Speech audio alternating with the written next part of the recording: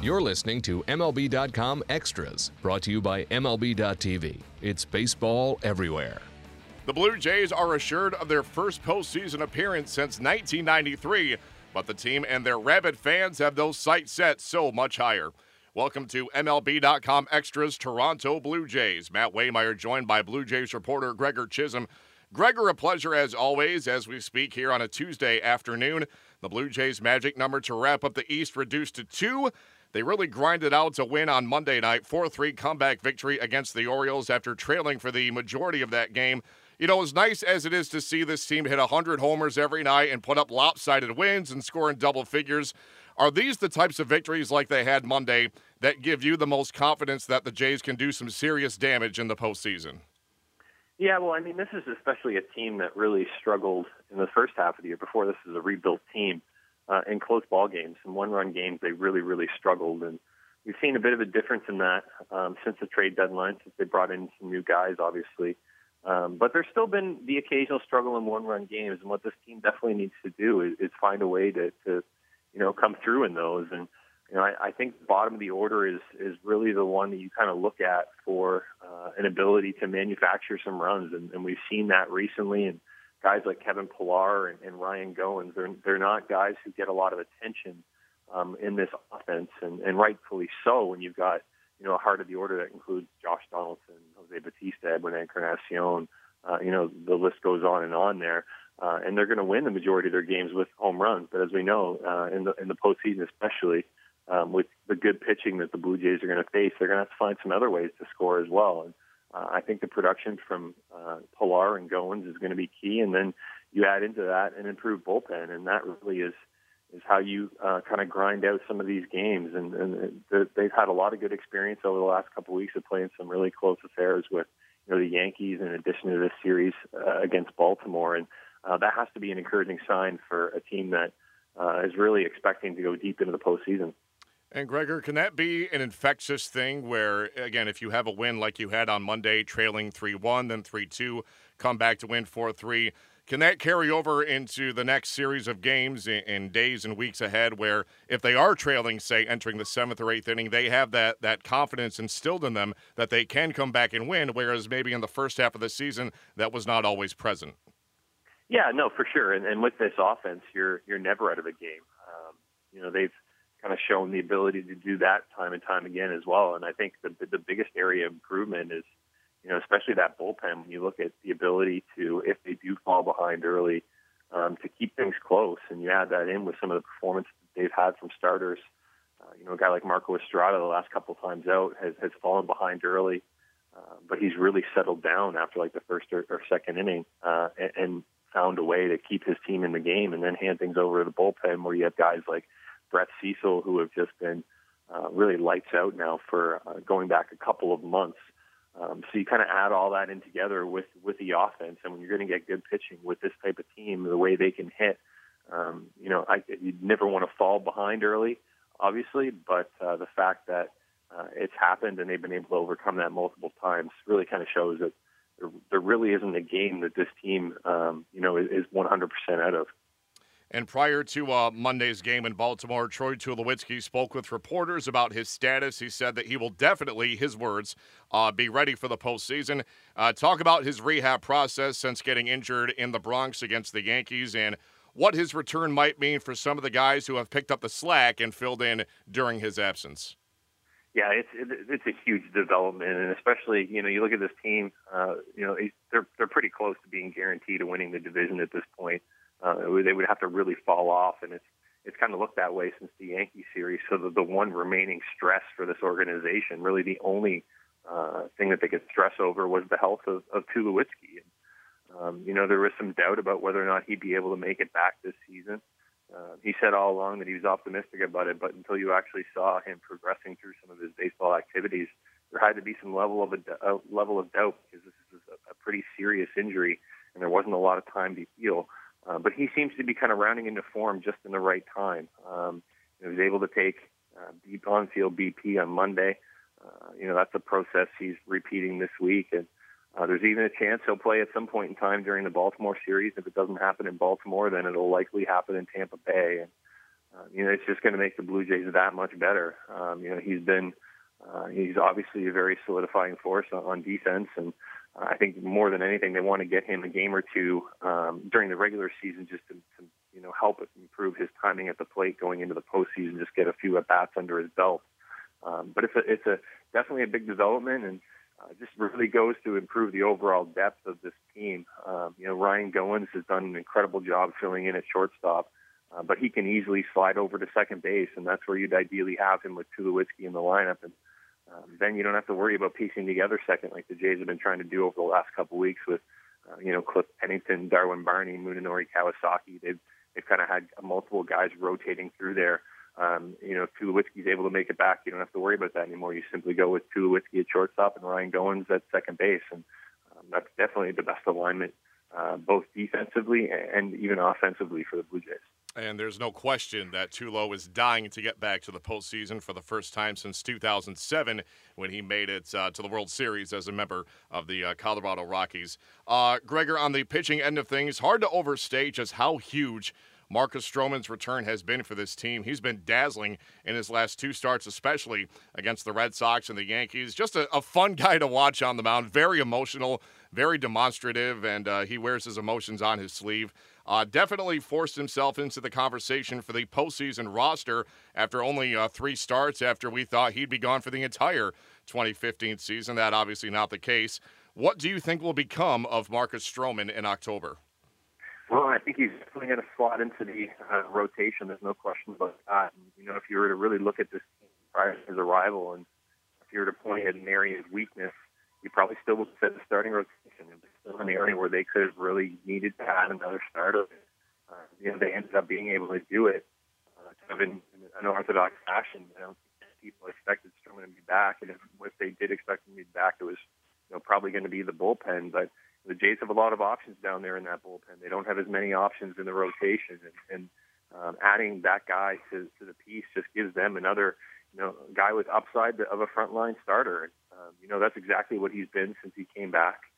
He's really exceeded expectations that way, but to me, he's really looked like he's in mid-season form. He's had a really nice ability to limit left-handed hitters. He's shown an improved slider already this year compared to where it was last year. He's really been able to use that to get in on the hands of lefties, and it just makes the entire rotation 1 through 4 that much better. And all of a sudden, you're going into a postseason series with David Price as your clear number 1 and Marcus Stroman as your clear number 2, and that matches up with pretty much any team in baseball outside of maybe the Los Angeles Dodgers with the Cy Young candidates that they have. But this really puts the Jays in contention to try and pitch with anybody out there, and you really can't overstate the importance of getting Stroman back. And when you have a team that has aspirations of making it all the way, basically to the World Series, you need those frontline guys, and Stroman has more than delivered on his end, and it's kind of the icing on the cake for a team that already looked competitive before. To be able to add a piece like that, in the second week of September is basically unheard of. Yeah, an enormous X factor for this Blue Jays team, no question. So, Gregor, from Marcus to Marco, as in Marco Estrada, he went undefeated in 6 September starts, 2 wins and 4 no decisions, pitched 7 1/3 against the Orioles on Monday. In those 6 starts in September, a solid ERA of an even 3.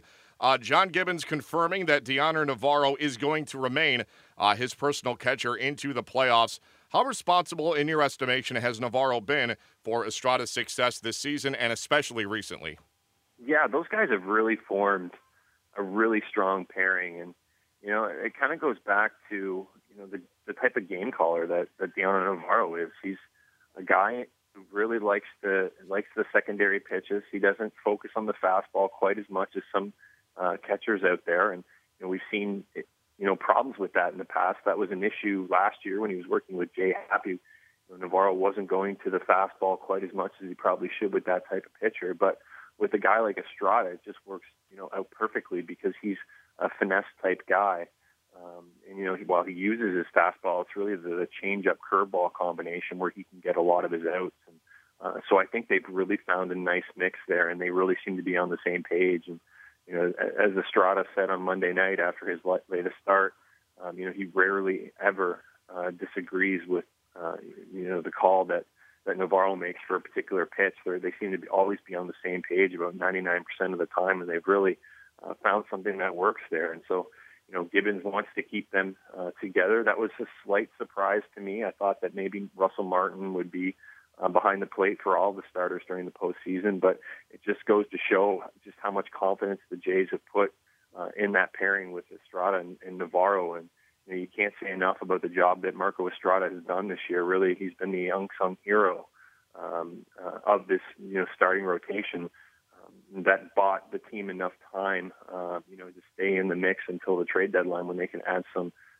big time additions. But prior to that, this was a rotation that really, really struggled, and he was one of the glue guys that helped keep this together. And I don't think anyone expected these type of results when he was acquired in the offseason for Adam Lind. He was more looked at as maybe a fifth starter, swingman type guy, but he's strongly established himself as a quality middle of the rotation starter, and that's exactly what this team has needed all year long. And he's about to be rewarded with a spot in the postseason as well. And even that was up for debate about a month ago, but the way he's had success, there's no question about it anymore. He'll be a piece of that. He'll be a part of that rotation when that postseason series comes. So it seems like Stroman and Estrada are locked for the postseason rotation. You can't say the same, though, about the veteran Mark Burley. His last 7 starts, not good, ERA of 5.70. If I'm not mistaken, I think he's the only player on the roster with a World Series ring from 2005 with the White Sox. He's obviously battle-tested. He's seen and done everything. What do you think his postseason fate will be? That's a great question, and it doesn't seem like he has a spot in the rotation right now unless there was to be some sort of injury or something happen over here in the final several days. Just based on performance, and he'll be the first one to admit this, that there are 4 guys who right now are pitching much better than he is. And he was asked before last week if these type of decisions should be made based on track record or if it should be the guys who are pitching the best right now, and he fully admitted that it should be the guys who are pitching well right now. And if he doesn't find himself a part of that rotation, then the big question is, what do you do with him? And there is an option where he could be put into the bullpen, but that's not really an ideal scenario for him, just because it's not something he has done for an incredibly long time, and he's not someone you would probably bring in to get a tough left-hander out. He'd probably turn into your long guy, and there's probably some other options the Blue Jays can turn to that have more experience in the bullpen, who'd probably be more ready for that role. So that begs the question as to whether or not the Blue Jays will even put him on the postseason roster. And that in and of itself is a stunning development, especially, the first half of the season, Mark Burley was everything that the Blue Jays really could have hoped for and more. It's just been a different story over the last month or so, and it does seem like he's running out of gas a little bit. He's banged up. He received a cortisone shot in his shoulder. And it's a disappointing end for him if this is the way it finishes, just because he's the guy who's been relied on for the last 15 years to post 200 innings and has pitched into October before and has that type of experience. You'd assume, just based on the name, that he's a lock, but based on the personnel, he's anything but at this point. And that has to be, that has to really hurt a guy who has as much pride as Burley does. But I think on one hand, he also understands where the team is coming from in all of this as well.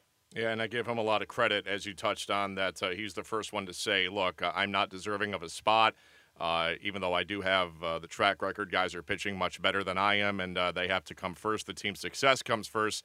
He has everything and more that you asked for in terms of class with a veteran. Mark Burley certainly exemplifies all those traits. Gregor, to wrap up here, obviously the sport of hockey is always going to be king in Canada. The NHL season is right around the corner, but is anybody up there in your neck of the woods talking about the Maple Leafs right now, or has Blue Jays mania just completely taken over the city?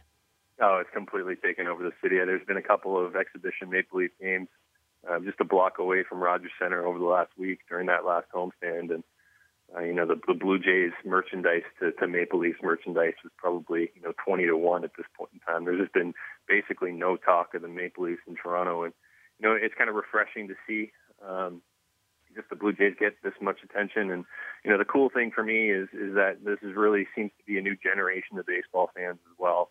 I think back in 92, 93, when the Blue Jays were breaking attendance records and they had all kinds of attention on the team during those World Series years and even the years leading up to that when the Rogers Center was first built, I think that crowd was kind of they wanted to be seen. They wanted to go to baseball games because it was the cool thing to do. Now you're seeing a really passionate fan base that are baseball fans first and foremost, and it's kind of cool to see that new generation of fans who are anywhere from teenagers to early 30s to late 30s. It's a new group of a fan base, and they're really, really excited, kind of ready to explode just at the success that this team has been having. And, I'm saying it for a number of years. Alex Anthopoulos has also been saying it for a number of years that, he felt baseball in the city was, really ready to explode. And I think now we're seeing it. They've sold out pretty much every home game since the trade deadline. The excitement and noise level is something that I haven't seen in that ballpark before. And fans aren't just showing up; they're being loud. They're standing at the right time. They're standing on their feet when their pitcher has 2 strikes on an opposing hitter in the 9th inning. They're usually standing for the entire time. This is something that's going to get an awful lot of attention, I think, during the postseason when some of the U.S. broadcasters come in and start showing some of these games as well. The crowd's going to be, a big storyline, and it's nice to see in Toronto that development because it wasn't always the case during the last 20 years. But this is a fan base that hasn't had much to cheer for a long period of time, and they're enjoying this ride right now. And it's a city that hasn't had a lot of success even with its other pro sports teams over the last couple of decades. So they've been waiting for this moment for a long time, and I think the postseason is going to be a special time in the city of Toronto and really across Canada as well.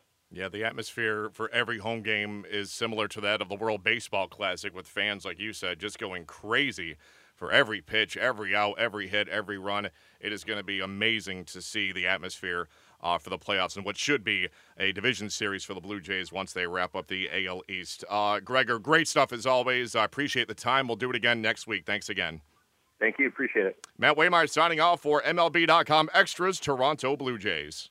MLB.TV Premium, the #1 live streaming sports service, is celebrating 13 years. Watch every out-of-market regular season game live or on demand in true HD. Real-time highlights, live look-ins, pitch tracking widget, and more. MLB.TV Premium includes a free At-Bat 15 subscription. Watch live baseball on over 400 mobile and connected devices. Watch at home, in the office, or on the go, every night, on every device.